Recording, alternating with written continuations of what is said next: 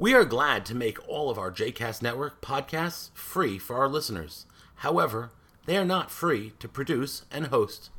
Please consider making a donation to JCast Network to help support our work by visiting jcastnetwork.org/donate. Thanks for your support. You are listening to Pop Torah with Rabbi Knopf and Olitsky, a JCast Network podcast. For more information about other JCast Network podcasts, please visit jcastnetwork.org. Welcome to Pop Torah, the podcast where we talk about Judaism through the lens of pop culture and pop culture through the lens of Judaism. And as always, we are your hosts. I am Rabbi Jesse Olitsky. And I am Rabbi Michael Knopf. And on today's episode, we are talking about the Netflix miniseries, The Fall of the House of Usher, a miniseries, a gothic horror miniseries created by Mike Flanagan, based loosely on various works, including the titled work of the show by 19th century poet Edgar Allan Poe, from Baltimore, by the way. Mike, what can you tell us about this gothic, bit scarier than I thought it would be miniseries? Yeah, so, okay, a few things to pull on there. First of all, Edgar Allan Poe was, I believe, from Baltimore, but lived in his time in a number of different places, including Richmond, Virginia. So he realized that Baltimore wasn't really a great place to live, and made his way down south. Throwing some shade. Feel free to ask Rabbi Knopf. We even have the Poe House and Museum here in Richmond. Edgar Allan Poe's legacy looms large over my adopted hometown. So, for the record, Baltimore named their football team because of Edgar Allan Poe. Okay, fair. I was trying to think of something clever to say there. Couldn't think of anything clever to say. Keeping that in. Keeping that in. That's fine. That's. I think you could probably title the show. Mike tries to think of something clever to say. Couldn't think of anything clever to say. So, like you said, The Fall of the House of Usher is really, in a lot of ways, a love letter to all things Edgar Allan Poe. It is loosely based on Poe's short story by the same name about the downfall of a particular family, but it also incorporates a lot of elements and a lot of references, a lot of themes of other Poe works. Including the Cask of Amontillado, The Raven, that's probably Poe's most famous work, his short story, his poem rather, The Raven, The Mask of the Red Death, Murders in the Rue Morgue, The Gold Bug, Pit and the Pendulum. It's really all there. And that's one of the fun things of the show, at least for me as being a Poe fan, is kind of, spotting the references. People do that when they watch Marvel movies, Star Wars movies. They look for the Easter eggs. They spot the kind of throwaway and thematic references to other things. And that's very much present in this show as well, with all of Poe's works. I am told that there is a larger kind of horror universe by this same showrunner, Mike Flanagan, who has done other works on Netflix, like The Haunting of Hill House, etc., and that there are also kind of cross references and callbacks to his other work as well. People are calling it the Flanagan verse or the Flaniverse or whatever. Interesting. I'm waiting for their version of Endgame, I guess. We'll see. Yeah, we'll see what all happens. But anyway, this is an updated version of The Fall of the House of Usher. It's set in modern times in 2023 with Roderick Usher, is a wealthy and powerful CEO of a corrupt pharmaceutical company called Fortunato Pharmaceuticals, which is modeled in the vein of Purdue Pharma. They created a drug that is very similar to Oxycontin, an opioid that is responsible for, which Netflix and Hulu have also covered the true stories of Purdue Pharma and the opioid epidemic and miniseries as well. Correct. And so we're kind of situated in the story in the aftermath of a criminal trial of Roderick Usher and the Usher family and Fortunato Pharmaceuticals about this drug and the opioid how it's contributed to the opioid epidemic in America. And meanwhile, we have a kind of succession plot. So this is almost like Gothic Succession, where you have all of Roderick Usher's children kind of vying and competing with one another or conspiring with one another to eventually take over the company from their father. You have from the oldest to the youngest, there's Frederick Usher, Tamerlane Usher, who are the only two of Roderick Usher's children born to the same mother. There's Victorine, Camille, Napoleon, and Prospero. And we also have Roderick Usher is, by the way, played by Bruce Greenwood as an older man. And Roderick's twin sister, Madeline Usher, played by Mary McDonnell.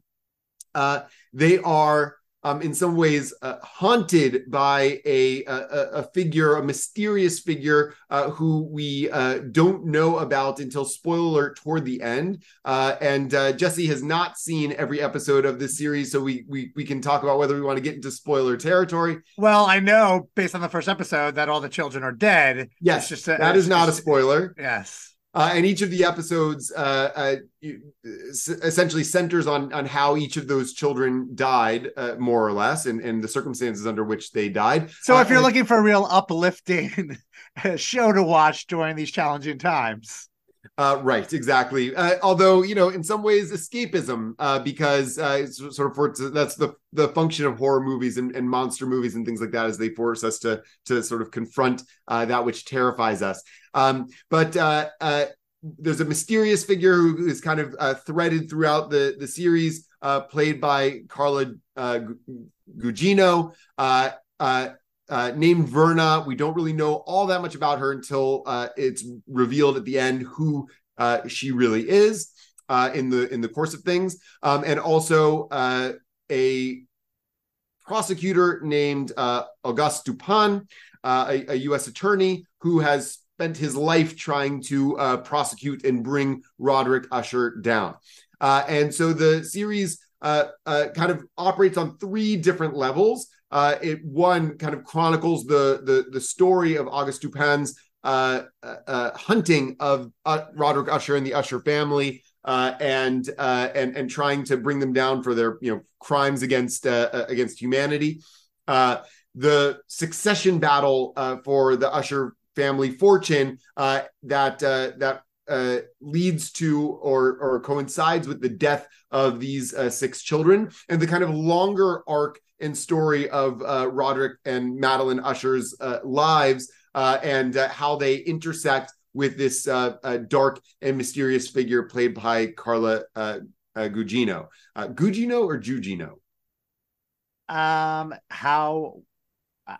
Gugino, I think. Okay. Great. Who I know and love more than anything else from the main character in the great Pauly Shore film Son-in-Law. I thought you were going to call her out for the Spy Kids trilogy. That is a favorite in my household, but that's not where she holds a special place in my heart. All right, so let's get into it. Jesse, what did you think of The Fall of the House of Usher? As I said, I have not seen the whole miniseries as Mike has. I was not expecting for it to be as dark as it was, although, of course, it is based on various works of Edgar Allan Poe, which are very dark. It came out also right before Halloween, so it was part of Netflix pre-Halloween new releases.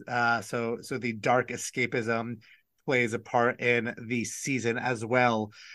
For me, I think what really stands out is the connection between wealth and power and corruption and eventual death / punishment / consequence. As the series continues, it comes out, right, that all is not as it seems. Right, the true story of this family is unveiled. The deep, dark secrets of the Usher family is revealed. And are these deaths punishment for that? It's unclear, at least initially. But I do think that what Edgar Allan Poe is trying to offer is a deep connection that wealth does not equal happiness. and that wealth does not equal blessing. Yeah, that's right. I mean, I think that in the course of the show, we're kind of forced to confront the question of whether these deaths of Roderick Usher's children are, his just desserts for what he's done. And it turns out over the course of the series that it's not so much just desserts for what he's done as it was an agreement that he made to begin with, that he would be able to build what he needed to build, even if it came at the expense of everyone that he purported to love around him, because ultimately what the show reminds that if your primary goal is the pursuit of wealth and power, what you love the most is the pursuit of wealth and power, then that means that you're willing to sacrifice just about anything in order to get it, including those who are closest to you. The show, I think, really does call to mind, what is most important, what is most valuable to us, what are we willing to build our lives on, what are we willing to strive for, what are we willing to risk for, what are we willing to die for, and what are we willing maybe even to kill for, right? For Roderick Usher in the series, what he's willing to kill for,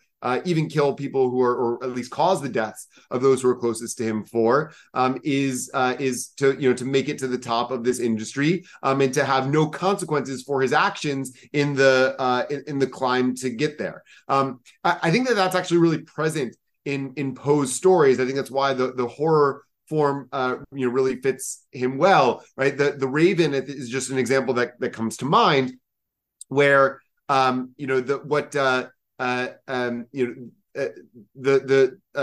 sitting in the grief of long lost love is where the narrator and protagonist of that poem finds meaning, right? And so because he's not actively in the pursuit of life, a life beyond his long lost love, right, then he becomes haunted by her ghost, essentially, right, and driven to madness because of it, right? So in some ways, I think one of the things the show is pointing out, which is present in Poe's writings, is that we often get the consequences of our actions that we have designed through our actions, even if it's not what we necessarily would want to happen.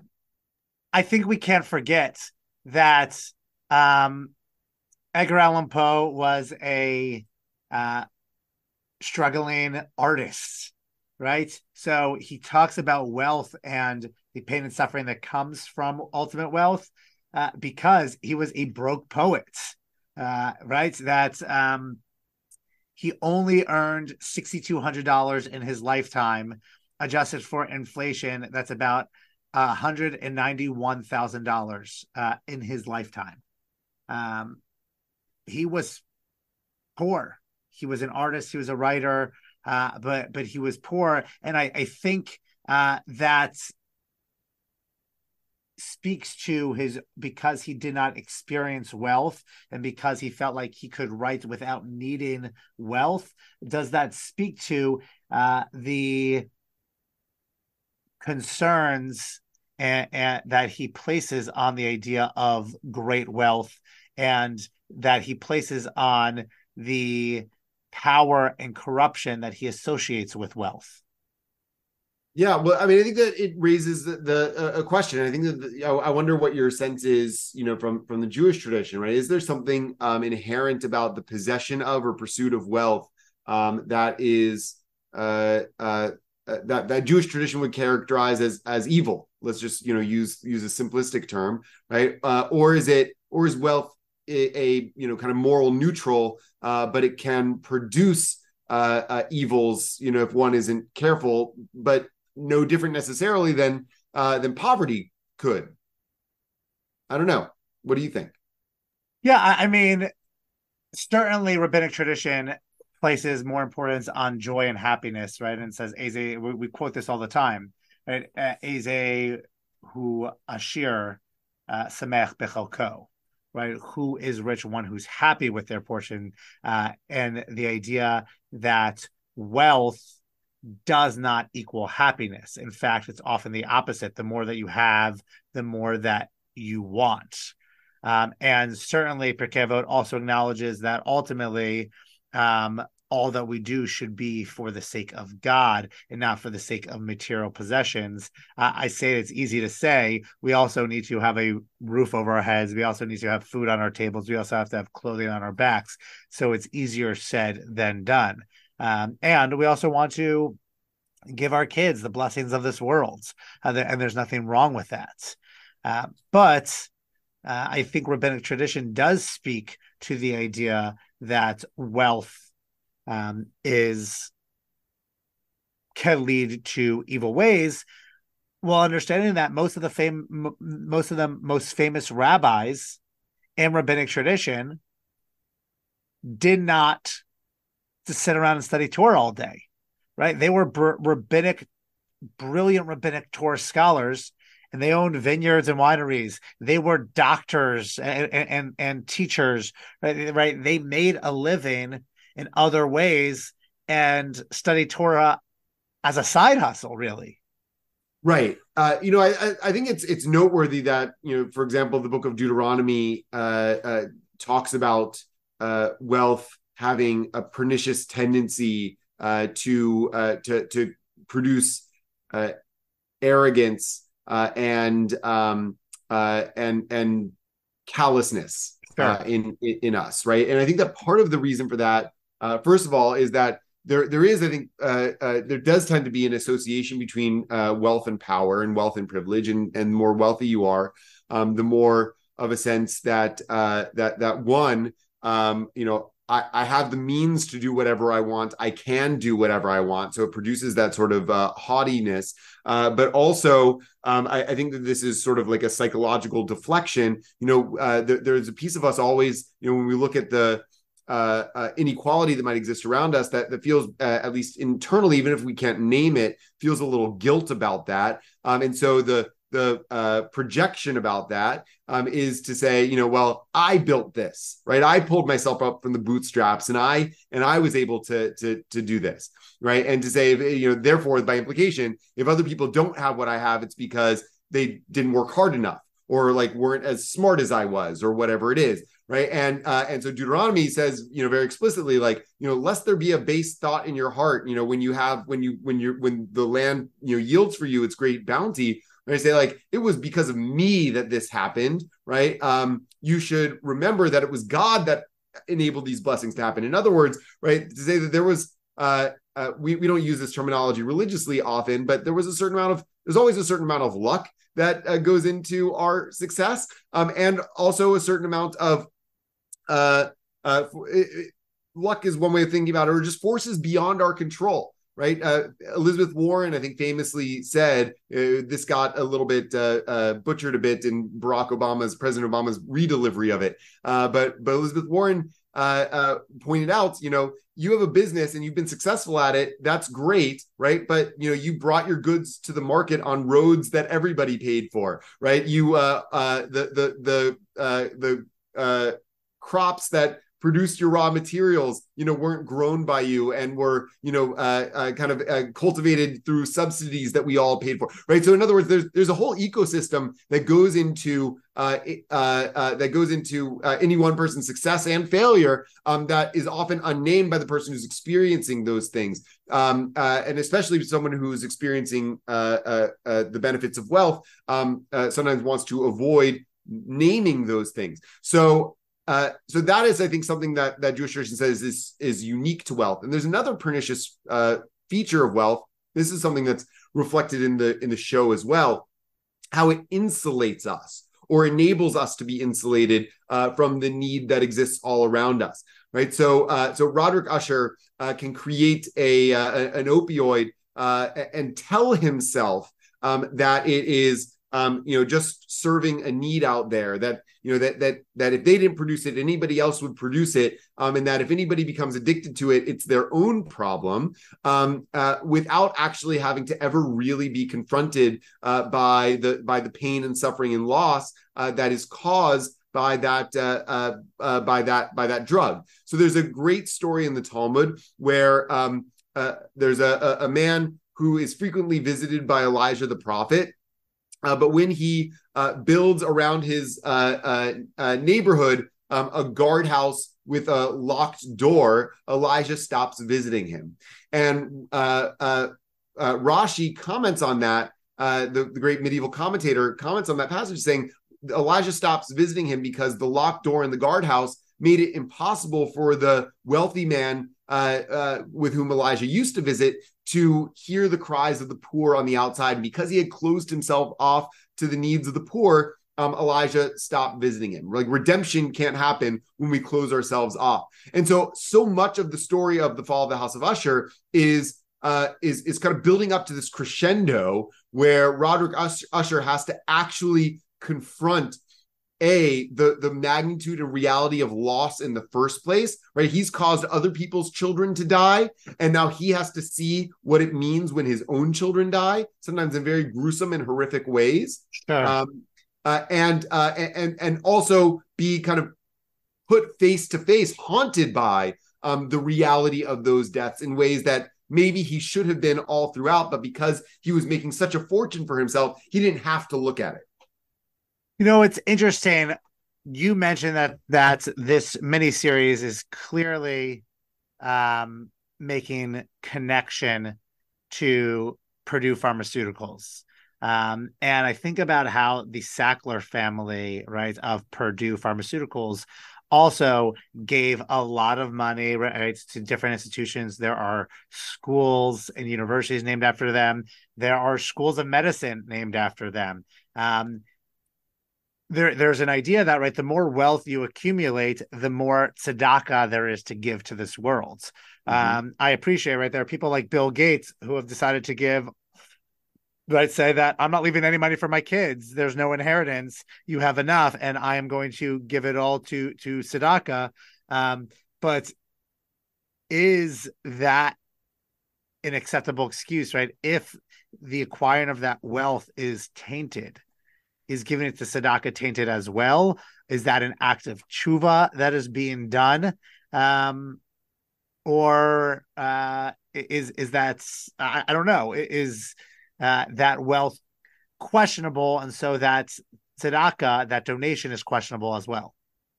Yeah, well, I think it's complicated by the placement of the name with the donation. Right. So, so what we want to say is, like, can a university, museum, nonprofit take money from somebody who has gained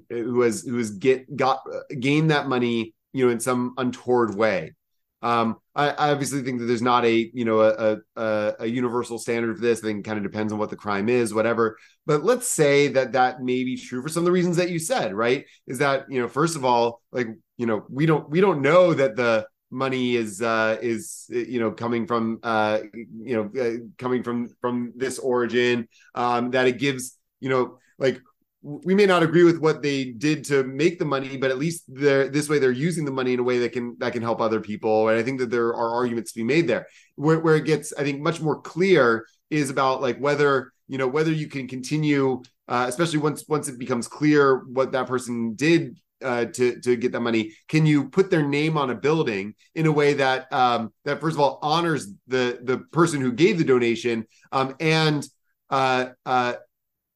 adds to the story about their life in a way that detracts from or distracts from the crimes that they committed? That's a different story, right? And that goes into, right, a whole conversation about giving anonymously anyway, right? Rabbi Yanai teaches in the Chagiga that he once saw somebody publicly give money to the poor, and he said it would have been better if you had not given it to him at all than given to him publicly. That's a little bit different because it's talking about the public, embarrassment of the individual needing assistance, but it is talking about the idea of public versus private donation. Or, since this is a pop culture podcast, right, to reference Rabbi Michael Scott's of The Office fame, right? There's that great line he had when he said, "When I retire, I don't want to just disappear to an island somewhere. I want to be the guy who gives everything back. I want to be like, hey, who donated that hospital wing that's saving so many lives. I don't know. It was anonymous. Well, guess what? That was Michael Scott, but it was anonymous. How do you know? Because I'm him. Right. So he even with an anonymous gift, he wanted to be recognized for that anonymous gift. Yeah. But I think that talking about Purdue Pharma, it's I think a really instructive example, right? Because there are lives that have been broken and shattered beyond repair by Purdue Pharmaceutical, that even if all of those organizations were to give back that money, and and then that money was to be dispersed to the victims of the crime, it still wouldn't repair the damage. And one can argue that that those gifts and the way that they benefit the larger society, obviously don't repair the damage that has been done, but do something constructive in society that needs to be done to enable a better future for everybody. So philanthropy can be an act of tshuva of sorts. It can't. Even Maimonides talks about philanthropy being an act of tshuva, right? It's among the pathways of tshuva. Maimonides says in the laws of repentance in the Mishnah Torah. Among the pathways of tshuva are not only crying out to God and feeling extreme remorse for your transgression, working to attain forgiveness from the person who you've harmed. All of those things are important aspects of tshuva, but among them are tzedakah. And I think one of the reasons is not because there's something magical about tzedakah. When we say in the High Holiday liturgy that tshuva, tefillah, tzedakah ma'avirin et roah hagzera, that repentance, prayer, and tzedakah, charity or acts of justice, overturn the severity of the decree. It's not as though like the act of tzedakah is like saying Shazam and then something magical happens or abracadabra. It is saying that you are contributing to a future that is that is better than the past that you've created. Again, it's not saying that it's going to undo whatever just desserts you might merit, right? But it is going to create conditions for a better future for everybody, and minimize the possibility or minimize the badness of a decree in kind of like a larger sense. Mike, can I ask you, because you've seen all of Fall of the House of Usher, besides talking about the tension between wealth and power, what are the Jewish lessons that you think we can take from the show? Yeah, it's a great question. So I think that some of them we have been talking about. I think that the show really does unpack the pernicious effects of wealth and of the pursuit of wealth, how it can make us callous to the lives of the people around us and our relationship to them, and indifferent to and unaware of the suffering that exists all around us. And I think that is something that the Jewish tradition has a lot to say about. I think that so often that is the critique of the prophetic of the prophets in the prophetic literature, is that the accumulation of wealth is never morally neutral. It is almost always coming at the expense of another, sometimes built on the exploitation of another. And the doubly pernicious thing about wealth is that it enables us to think that we attain that purely innocently, in part by cordoning ourselves off from the need of the people who on whose backs we've built it. And you can see that all in our society as well today, right? And we're all in some ways complicit in that, especially those of us in the developed world. But I have a very a life of a lot of ease and convenience. And just to name a couple of the features that are built on the exploitation of others, right? I have access to cheap chocolate that I eat decent quantities of. But the reason that chocolate is so cheap, our listeners aren't able to tell how many quantities because they can only hear you. They can't see you. That's right. So you'll just have to imagine how much chocolate it is that I eat. But we just celebrated Halloween. I was thinking about this all Halloween. How we had like people, it's like giving away chocolate like it's like it's air, right? But very often that chocolate is not produced in the most let's say just of labor conditions. So we have to reckon with that. Like our celebration, our joy, our delight, our ease of access to things is built on the exploitation of others. I have a very nicely air-conditioned home, and I use it, almost without thinking, recognizing that not only is it contributing to the warming of the entire planet, but it is particularly affecting those of far less means than me and far much more difficult lives than I am making them as the those who will feel the impacts of that climate change first, right? So you can name. I have an iPhone in my pocket, right? That is uses materials that are harvested in places that I am unaware of, and likely if I were aware of, would not like how they were harvested and put together under conditions that if I were fully aware of them, probably would not like it. But it's part of my life. So we see the ways always in our lives in which this is exactly what the prophets are challenging us on, calling us about, is that that the accumulation of wealth is rarely, if ever, morally neutral. So I think that's something that the show forces us to confront. That's a really good point. And our privilege with that wealth is that we don't always have to understand or grapple with how we get the things that we get. Right. That wealth also means that you're sort of at the top of this pyramid in this survival of the fittest, and we don't have to focus on the conditions of the laborers who harvest and pick our vegetables, or who make our clothing, and how that is transported from one part of the world to another for our own privilege and benefit. Wealth allows us to ignore that, and the wealthier you are, the more we put that at the back of our minds, but the more we need to keep that at the forefront of our minds. Right. The additional or related thing that the whole series, I think, points out is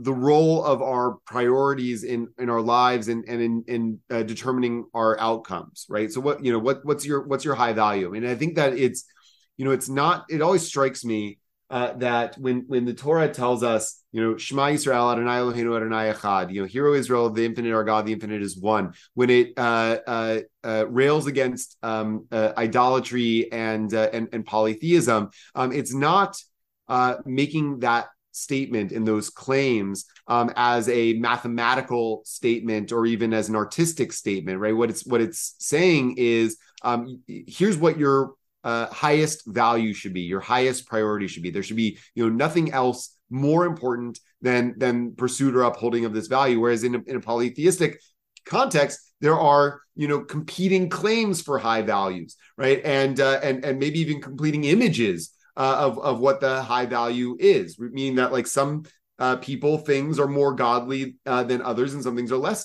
godly than others. And I think that what we continue to see in the fall of the House of Usher is Roderick Usher's pursuit of power and wealth was his high value. He was willing. This is now I'm going to get into spoiler territory. He was willing to sell his soul for that privilege, and the death of his children is the price ultimately that he's paying for that sale of his soul. That was the deal that he had made with the devil, who is she's never called Satan or the devil, but played by the mysterious character played by Carla Gugino. So we see the these bargains that we make, right, that all have a price, right? There is a price too of placing God as our highest priority and what exactly that means. But that's the deal that the Jewish tradition is inclining us to make, is to make everything oriented toward that high ideal, right? And sort of recognizing kind of what falls into place because of that. But you see that in each of the characters, in each of the deaths of the children, they are all almost all the tragedy or the comedy of their deaths, the way they're depicted in the show, is that they all happen through those characters chasing whatever their high ideal is or their high value is, right? Whether it is like, to scoop a story from and to have a privileged position among your siblings, or if it's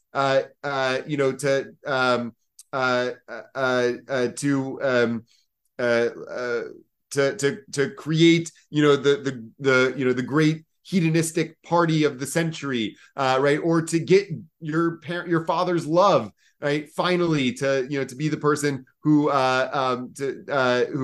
they see as being worthy, whatever it is, right? This is like each of those children meet their doom. They didn't necessarily deserve the fate that befalls them, because that was something that was baked in from the deal that Roderick made and Madeline made with the devil. But I mean, first of all, they almost each of them deserve what came to them because they were all terrible in their own right.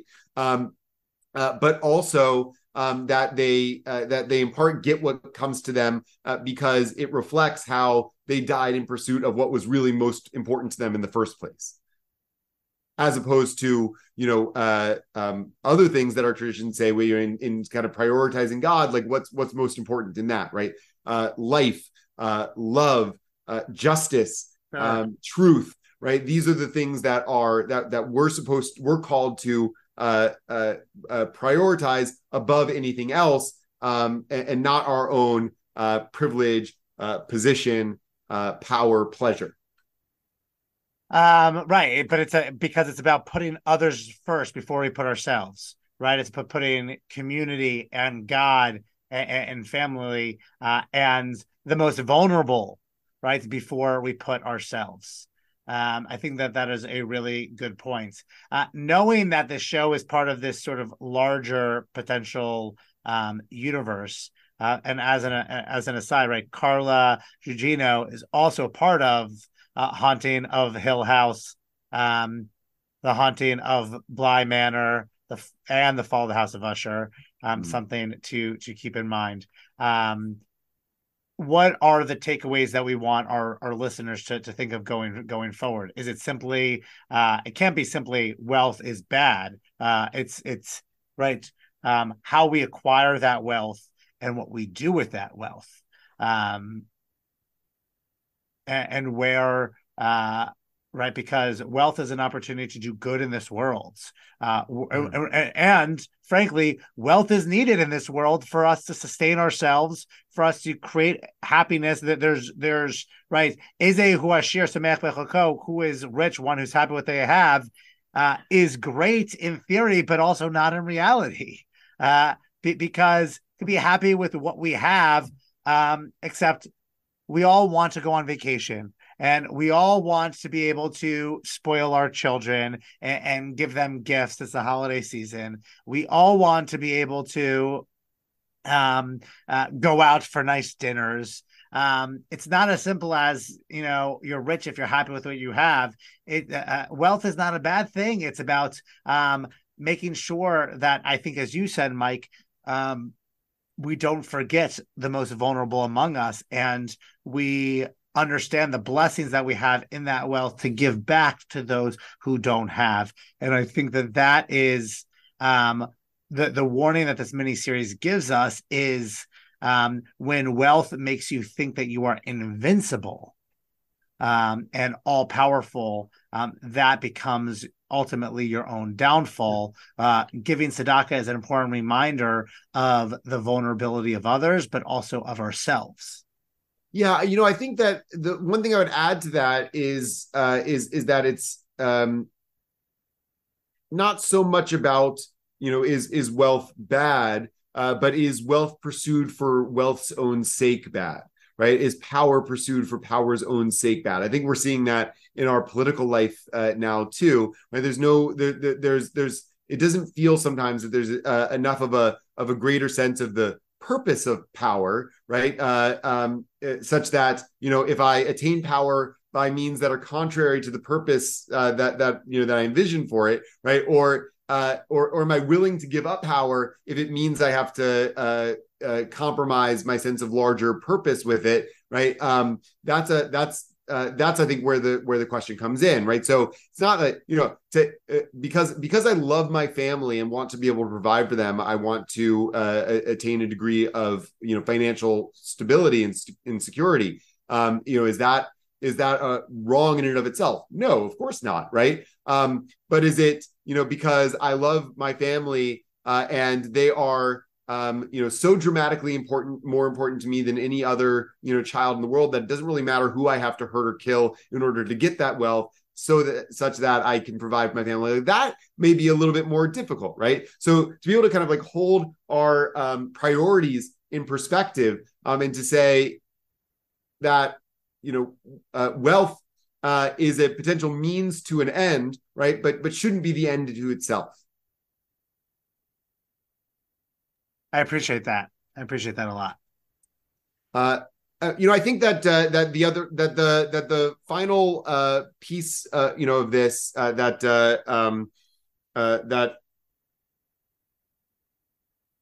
that Jewish tradition would have us, I think, reflect on and resonate with is the way in which our this is to paraphrase not something Jewish, but something American literature. Faulkner is reported to have said, the past isn't dead; it isn't even past.